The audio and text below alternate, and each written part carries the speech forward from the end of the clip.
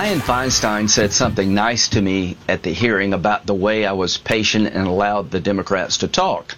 She's going to vote against Barrett. She didn't like the process. She called it illegitimate, but she was at a human level. I know her. She sits by me. We're friends, opposite sides of the aisle. Look what happened to her when we hugged for about 5 seconds. The entire left came down on her, wants to kick her out of her job. So here's what Joe Biden's going to do. Live in fear of these people. They have taken over the Democratic Party. I hope you understand what happened yesterday. To hug Lindsey Graham, people on the left call for your dismissal after you've served your state and your nation for decades. Can you imagine what they would do to anybody that voted for Barrett? Can you imagine what they do to President Biden if he didn't adopt their agenda? This is a dangerous moment in American politics. The radical left has taken over. And the whole Twitter thing, I did see a couple of Twitter blue check marks on the left. This is unacceptable, the hugging of Lindsey Graham. Really? You've lost your humanity. There's something wrong with you people. Yeah, you really are twisted. And then the crowd that is mad at rapper Ice Cube for being involved in some Trump program that he believes would be helpful to black people. I think Ice Cube is best described as a businessman at this point. Yeah. Well, he put out actually an anti-Trump song like 2 years ago or something like that. How interesting. Yeah. Called Arrest the President, which includes the lyrics, "You got the evidence. He's Russian intelligence." Bad news, Cube. Bad news. Did you hear how that all played out? You don't have the evidence, but you were lied to over and over again, Ice, by Adam Schiff, pencil-necked Adam Schiff, Nancy Pelosi, the entirety of the American media, with very few exceptions. So I don't blame you for being fooled. A lot of people were fooled.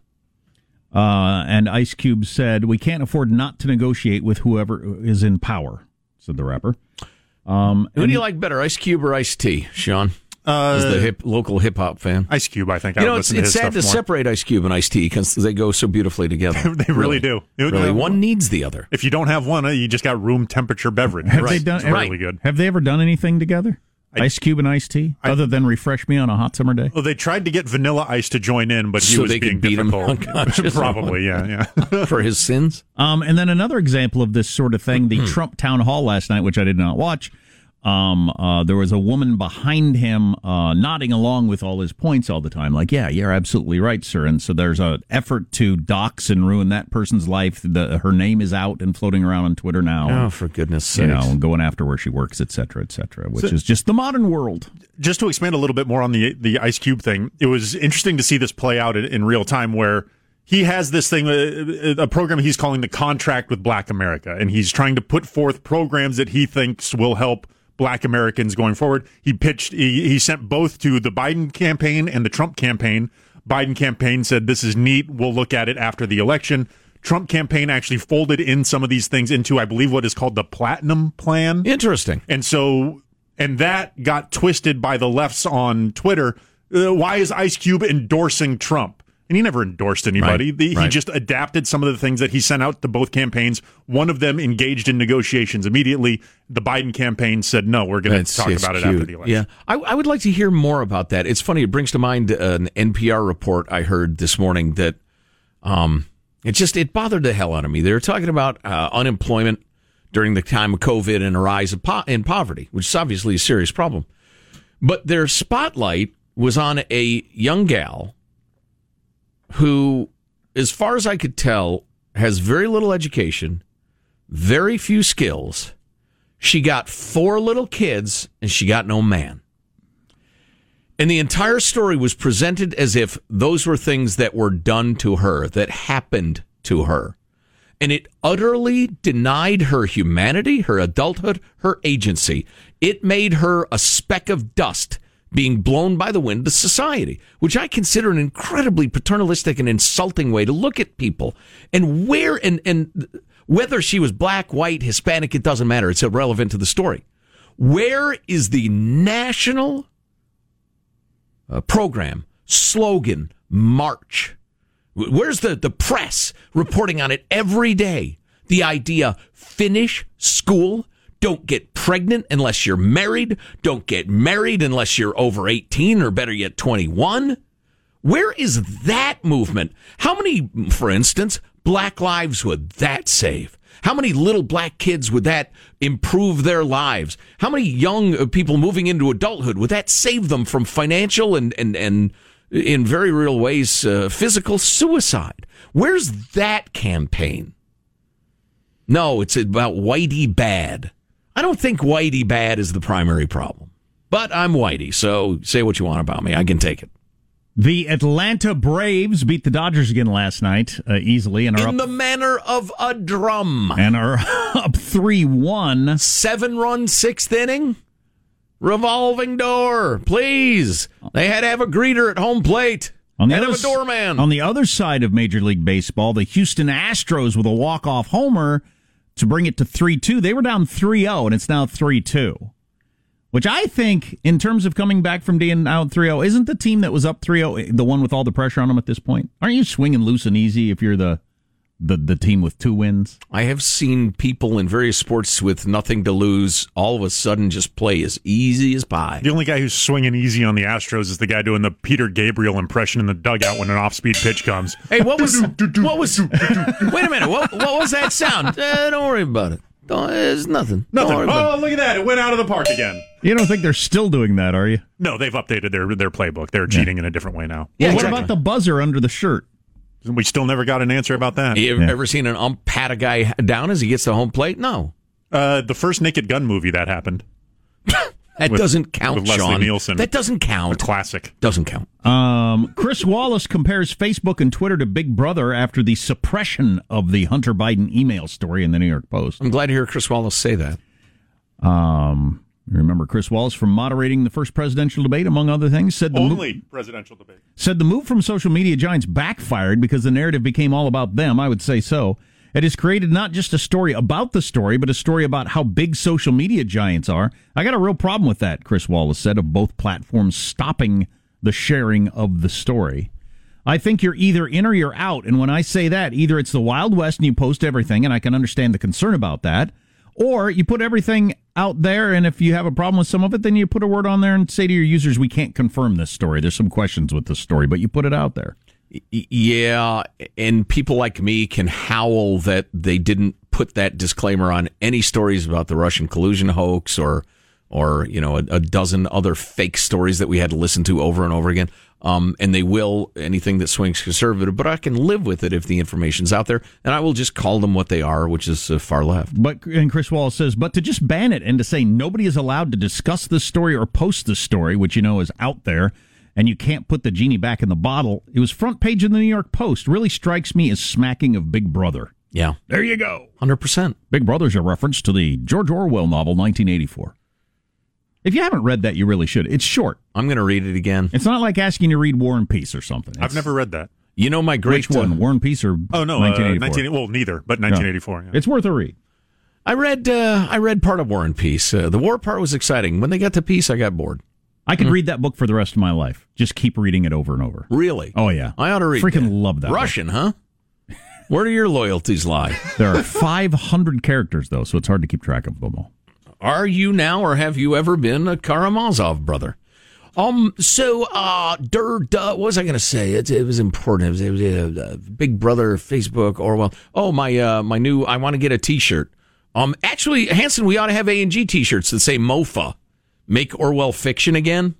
I like it. That's my great purpose now in life.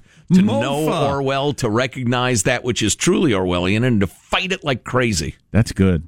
Yeah, I'm fired up. I'm unhappy, and I'm really concerned about the state of my beloved country. But I'm fired up to fight these sons of guns who are trying to pervert what we are, to change the language, to install a new totalitarianism based on, race or ethnicity or whatever, to divide us into our groups and to deny us our common heritage, troubled as it might be. I despise those people. It's got me fired up. Oh, we're going to talk to Lan Hee Chen later. Let's get fired up. Are you fired up? Yeah, more or less fired up. Okay. We're going to talk to Lan Hee Chen later this hour about the state of politics of the day. What would you do if you ran Facebook and Twitter, though? It's very easy to say, I just let everything go. Immediately, somebody would say, how about child porn? Well, not child porn. Okay, now you've started. Now you've started. I think they have a bigger problem. 'Cause you're right, and I'm not dismissing that because, things move from completely acceptable to horrifyingly unacceptable in tiny degrees. How about advocating violence? No, I would never allow that. Oh, they do that all the time. Is this advocating violence? Is this advocating? I'm just saying how complicated it would be. Right. Even if I was in charge and I would want to be really, really Wild West, but I'm certainly not going to allow you to post child porn. Yeah. Or solicit it, or ask people to commit violence. I wouldn't allow that. But boy, when just even starting with those statements, what crosses the line gets really difficult. Yeah. Funny you should mention that. We had a beloved listener send along a link that made it clear that 2 days ago, even as they were completely banning the New York Post front page story, there were hundreds and hundreds of Antifa tweets that were directly inciting violence and or the violent overthrow of the United States government. Mm-hmm. And Jack Dorsey and Twitter turned a blind eye to that. Getting back to the question of censoring and stuff on social media. Oh, it was important what I was going to say. Flitted. So what would you do if you ran Twitter or Facebook? Oh, I remember what I was going to say. That is a very difficult question to answer, and we can dive into that if you want to discuss it, but the social media has the same problem that the Democratic Party has, and it was what Lindsey Graham was talking about. They are sitting on top of a seething cauldron of young, militant left people who are angry, they are destructive, they are incredibly self-righteous. They believe anybody who opposes them should not only be defeated, but hurt. Damaged, ruined, rendered destitute, stripped naked and beaten in the streets, sometimes literally, sometimes figuratively, professionally speaking. And they know that. Jack Dorsey, I guarantee you, is terrified of his own workforce. I know Google is. Even to the extent that they disagree with the woke crowd, they know they are sitting on top of a wild bucking bronco. Boy, one of the best things that could happen... And the Democratic Party's in the same spot. One of the best things that could happen for Republicans and Democrats is, and just the country is if everybody comes to the realization that social media is controlled by loudmouth fringe. It is not representative of most people in your party or your political stripe at all. Not even close. That would be a great development. I wonder if that'll happen. Yeah, just for the sanity of politics. Uh-huh. Yeah. Because like it or not, a lot of people don't like it. Politics is about compromise and reaching deals. It just is. Later this hour, we got to play that crazy, angry newscaster woman again. If you didn't hear it, if you heard it, you want to hear it again. If you didn't hear it, you got to hear it. That's later this hour. I've heard it 4 times and I want to hear it again immediately. Lan Hee Chen this hour on politics and a lot of good stuff. Productive segment, wasn't it? Yeah. Armstrong and Getty.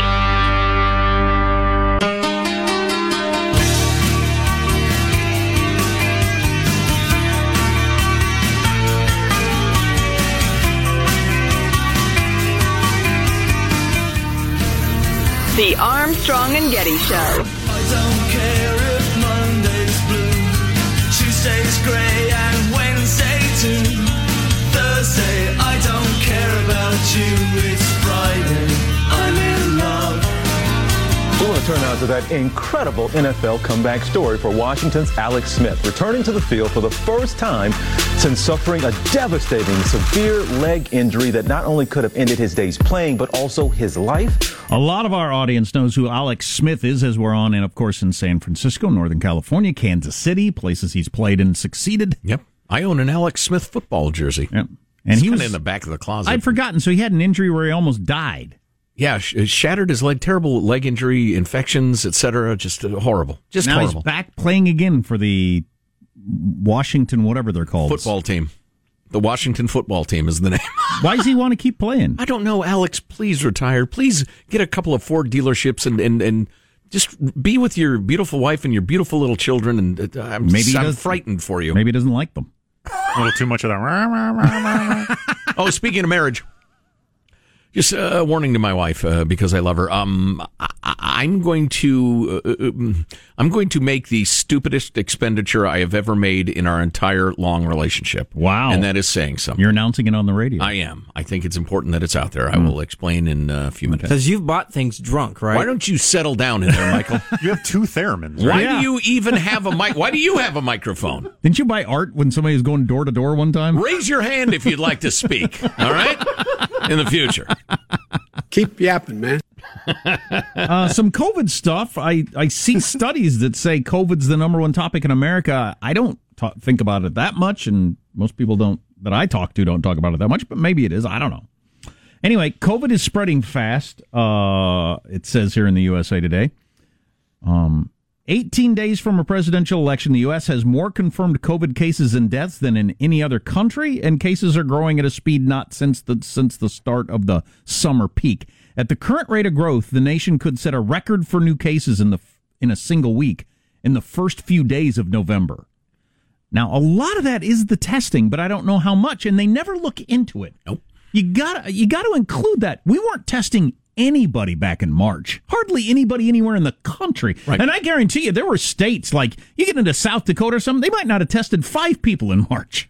And now they're testing all over the country, so of course there are going to be more cases. And you know what's really frustrating is a couple of times I've come across news accounts that do factor in the increase in testing, and they say statisticians believe that's responsible for X percentage of the increase. And that's interesting, and it's useful, and a grown-up then can make conclusions based on solid data. The number of cases is a meaningless number. Well, it's almost meaningless. It's close to meaningless. Anyway, yesterday Dr. Fauci said the idea of getting to herd immunity, is ridiculous. Okay.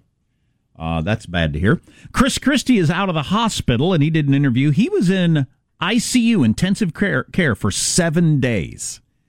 It's a long time to be in the ICU. Oh, I'd say. That's touch and go-ish. Yeah. Of course, he's a famous fella and well-connected. It could be it was a excessive caution. They found a bed for him. I don't know. Could be. But he's also a big fat guy with the COVID and middle-aged. Maybe he got intensive care because of who he is. Right. Not his health situation. Glad he's all right, though. He says, I was wrong not to wear a mask. I was wrong not to wear a mask in a bunch of different situations, and now I wear a mask. So there you go. Coming up next, we'll talk to the fabulous Lon Hee Chen, good friend of the Armstrong and Getty Show. So stimulating and even-handed and insightful about politics. I will reveal to Lon Hee my intended idiotic spending. Okay. Because I really don't have time to explain during this segment. So stay tuned if you can. If you can't stay tuned, well, gosh dang it. Bye! Have a great Friday, you mother... Armstrong and Getty.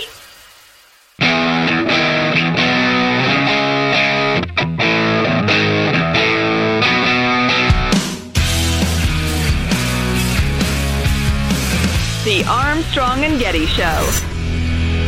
Everyone's waiting to see if you're coming. You have now a case, a situation. John, it's whether it was. Go ahead, Lonnie, jump in here because no, I want to finish this. Yeah, but you haven't answered my question. Actually, legislate to start taking these battles to the legislative front because I think this court is going to put actually women back in alleys. Lonnie, we only have 15 seconds. Workers actually back in shop floors, and I think we should take that out and take that to the voters.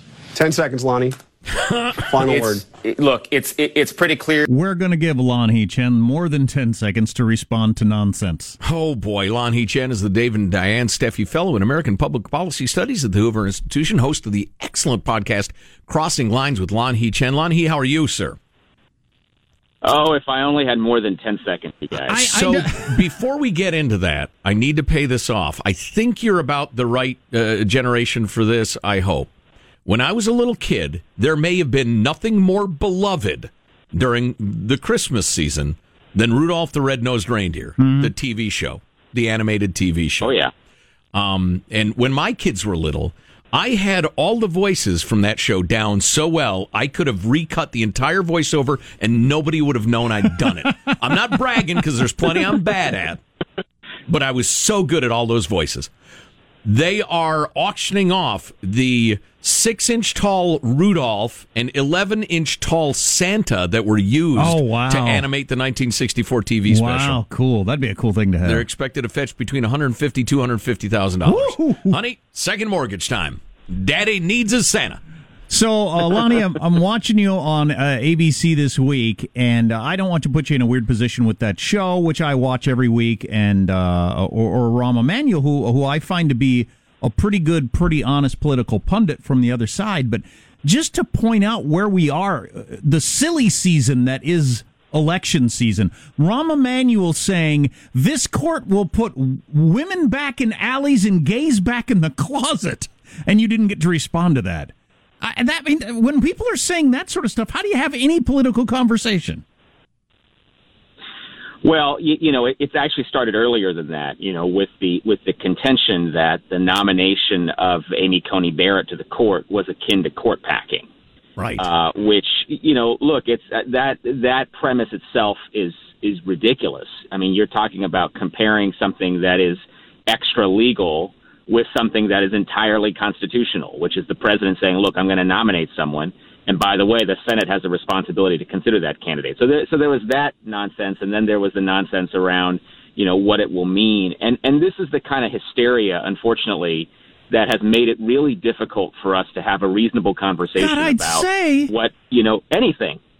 If you're going to claim gays are going to have to go back in the closet when she's on the court, I mean, that's just insanity. So is that just trying to get the last few crumbs of really low information voters, or I don't even know what's going on? No, I think part of it is trying to gin up your political base and to get them excited, because the Democrats had a turnout problem in 2016. Hillary Clinton was not a good candidate. She was not not appealing to people. And so they had a turnout problem, and they don't want to have a turnout problem this time around. So stuff like that, and Rahm Emanuel knows that. He understands it. Stuff like that is designed to gin up the base, to make sure that they are still motivated. Because, look, the Supreme Court traditionally has been more of an issue for Republicans than it has been for Democrats. So I think part of it is, let's make sure our base gets excited. The other part of it is just, maybe they can trick a few people into thinking that, oh my gosh, maybe the Republicans actually do want to do that. Maybe conservatives actually do want to do that, and cause enough question that a few people who are undecided maybe come over. But in my mind, fundamentally, it is about ginning up the base and getting people excited to vote. Can you get elected to national office these days with a sober, adult, non-hyperbolic message? I don't know. I don't know that you can, which is discouraging. But, look, our politics goes in cycles. If you look back historically at different phases of American history, you will find periods of time when the rhetoric was more amped, when certain themes in the electorate were much more present than other themes. We're going through a particularly populist period in our politics now. We've had that before. I would like to think that we can go back to a time when we can have a reasonable conversation. Maybe I'm wrong. I've always been optimistic about this. We've talked about this before on the show. I'd like to think that we can have an opportunity to have a real conversation, and that will mean candidates who are willing to engage. But I don't know. I don't know anymore. I mean, seeing how this campaign is ending, the last couple of weeks of it, is really discouraging. Really, really discouraging. Agreed. Lon Hee Chen of the Hoover Institution is on the line. So how 2020 was the whole fracas over the debate over the last week, where Trump gets the COVID, then he's fine, says I can be there. They say no, let's go virtual. He says I ain't gonna. They have competing town halls on different networks, one of which I've described as a prosecution, and the other a massage. I mean, what a strange week.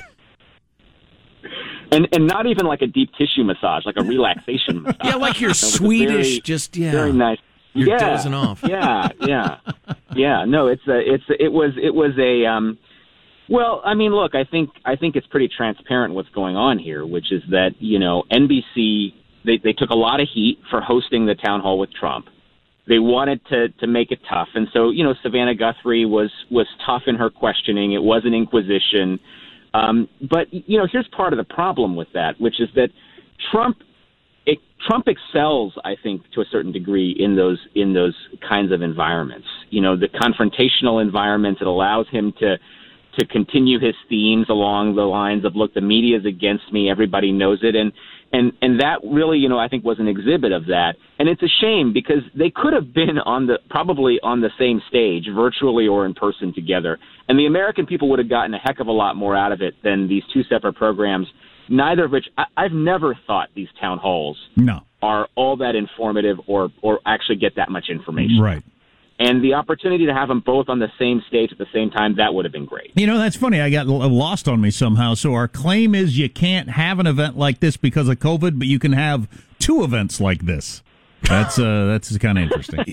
Yeah, I don't want to get off on this because this is really inside baseball, but the Commission on Debates, do they have a future? After this campaign, they're going to have to reorganize, because what's become abundantly clear is that they are they are currently organized as really vestiges of the old school Democratic and old school Republican parties, like circa 1990s. If you look at the people who are on the commission, who make decisions, you know, they're just going to have to find another way of ensuring that both campaigns are properly represented and that the interests of both Democrats and Republicans are probably interested. Now, but let me just say this. I think part of the challenge in this campaign is that Donald Trump has been and continues to be such an unconventional Republican. Yes, the party is largely with him, but the people who were involved in this really didn't necessarily represent Trump's interests in the way that they would have represented a traditional Republican candidate's interests. And that's what kind of messed this whole thing up. So, yeah, I think they're going to get reorganized. I think they'll look at a different way of doing it in 2024. But it's a shame, right, because these debates are supposed to be informational for the American people. And this year, you know, the first presidential debate wasn't. The VP debate I thought was a little bit better, and we didn't even have a second debate. So here we are. If Trump's reelected, women will get back alley coat hanger abortions. You've got 2 seconds to respond, Lanhee. We're talking with Lanhee Chen, the host of the podcast Crossing Lines with Lanhee Chen. So I was reading the other day about how in 96, it was so clear that Bob Dole was going to lose to Bill Clinton. He was so far behind in the polls. In the final weeks, they decided to cut the cord, and they went with the idea of save the Senate. We need a check on Bill Clinton. Is there any chance? Now, I've made it very clear I'm going to be devastated if Trump loses. I'm going to be hurt like my favorite team lost the Super Bowl. But at some point, does the Republican Party say, hey, he's going to lose and make it clear this is about saving the Senate? Do you think there's any chance that happens, or is he just so popular? Well, I don't see that they can do that in the official messaging because that will you know, Trump will literally start blowing people up if right. If there is an effort to firmly have that sort of division. But I think you're already starting to see that, you know, and individual candidates are making decisions about trying to separate from Trump. I'll give you an example. Martha McSally, who's running for the U.S. Senate in Arizona, you know, she's already tried to draw some distance, recognizing that the president might not be helping her numbers in Arizona, and that's going to be a very tough race for her. In the same way, you know, Tom Tillis in North Carolina, who's the incumbent Republican senator there, has tried to draw a little bit of distance. People are going to do it naturally, but in terms of like an overall effort to say, let's save the Senate, I highly doubt you're going to see that. I think that the president is going to continue to control the messaging, and it's going to be very difficult at a macro level to draw distance from Trump, which is going to make it tough for some of these Senate candidates, to be sure. Well, we're out of time, but briefly, it's a big deal if Biden would win and get the Senate, right? Well, I mean, then there's no check. There's no check on what he can do. You know, all these conversations about the filibuster and huge spending and, you know, single-payer health care, you know, those kinds of things become, you know, ever more likely when you've got control of the entire government. So, yeah, it is a big deal, and people should recognize that. Lanhee Chen of the Hoover Institution, host of the podcast Crossing Lines with Lanhee Chen. We truly appreciate the time. Always terrific. Thanks very much. Thanks, guys. You know what we didn't even get to when it was the hot story was how the intended moderator for the second debate, C-SPAN Steve Scully, was communicating with Steve Scaramucci of all people. Yeah, no kidding. And honestly, Scaramouche. Do you do the fandango? It wasn't clear to me that was really untoward. I mean, he was communicating with a harsh Trump ally. The guy was a college intern for Joe Biden and Ted Kennedy. I'm thinking, my daughter is 21 years old. She goes to school in the Washington, D.C. area. She's about to graduate. She has a strong interest in all sorts of political related things, data analytics, that sort of thing. She has already done some internships with politically connected organizations.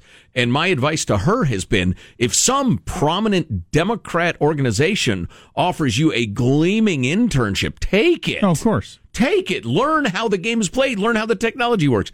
So I'm not going to tar Steve Scully with the fact that he was a Biden intern at one point. It's kind of a sign of something, but he's an adult. He's probably good at his job. The one thing I cannot forgive him for is he claimed for the not first, not second, but third time when he tweeted something he was later ashamed for. Yeah, my account got hacked. Those stupid hackers, they hacked my account. And I was like, that's so weak. Third time he's claimed his account got hacked. And C-SPAN brought in the FBI. And the FBI said, no, they didn't. No, they didn't. You tweeted that. And he said, yeah, I did. Steve, Steve, I'm saying this as a friend. You say the following. You know what? My wife and I were engaging in a few cocktails. I was about 3 drinks in. I thought it was a good idea to tweet that. It was an idiotic idea, and I apologize. Don't go with I got hacked. Is there a single example of politician or celebrity claiming their account got hacked where it turned out it actually did get hacked? I can't think of one. I can't answer that. I can't think of one. Every time it's turned out that was a lie. Anthony Weiner. Let me answer it this way. I would wager my house payment or more that the vast majority of people who claim that are lying. Yeah. Are there a couple isolated cases? Maybe. These people went through all the steps required to hack into your Twitter account, and their big scheme to do so once they got in there was to thumb out a slightly regrettable tweet to one of your political opponents. Real big brain hackers, working on. Lex freaking Luthor's on your trail. They're doing that. That's an excellent point. Exactly. And the one was about like weight loss back in the day. I can't even remember what it was, and it doesn't matter, but yeah, they hacked I got hacked. Yeah, that's it. So my main argument that with the guy is... That wasn't my voice on the radio that said that. Somebody ran in the studio who does an impersonation. Yeah, that's what I'm going to claim. They hacked the radio show. If I ever say something I shouldn't have said. That wasn't me. Joe saw it. It's like one of them Zoom bombs or something. Yeah.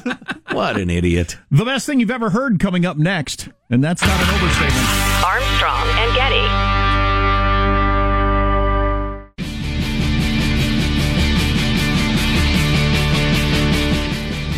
The Armstrong and Getty Show.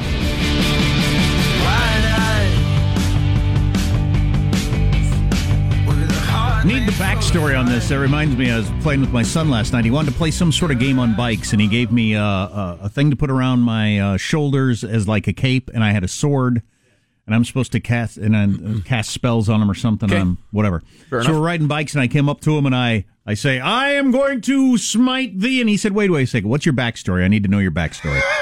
I said, what? I need to know your backstory. Were you like teased as a kid, so now you want revenge on the world? Or what is your backstory? That's good stuff. I didn't realize I had to have a backstory. Oh, heck yeah. An origin story.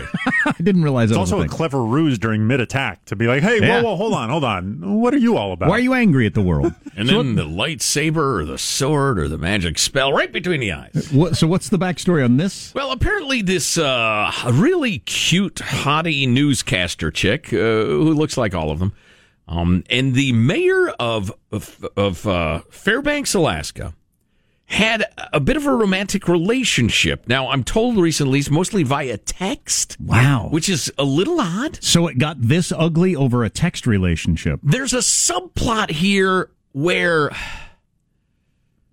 somebody was interviewed and admitted to having been with escorts and something. It's a little complicated, but the long story short is this is a woman scorned. Hell hath no fury. Exactly. She's an anchorette reporter gal, and she calls her former lover to tell him just what she thinks of him.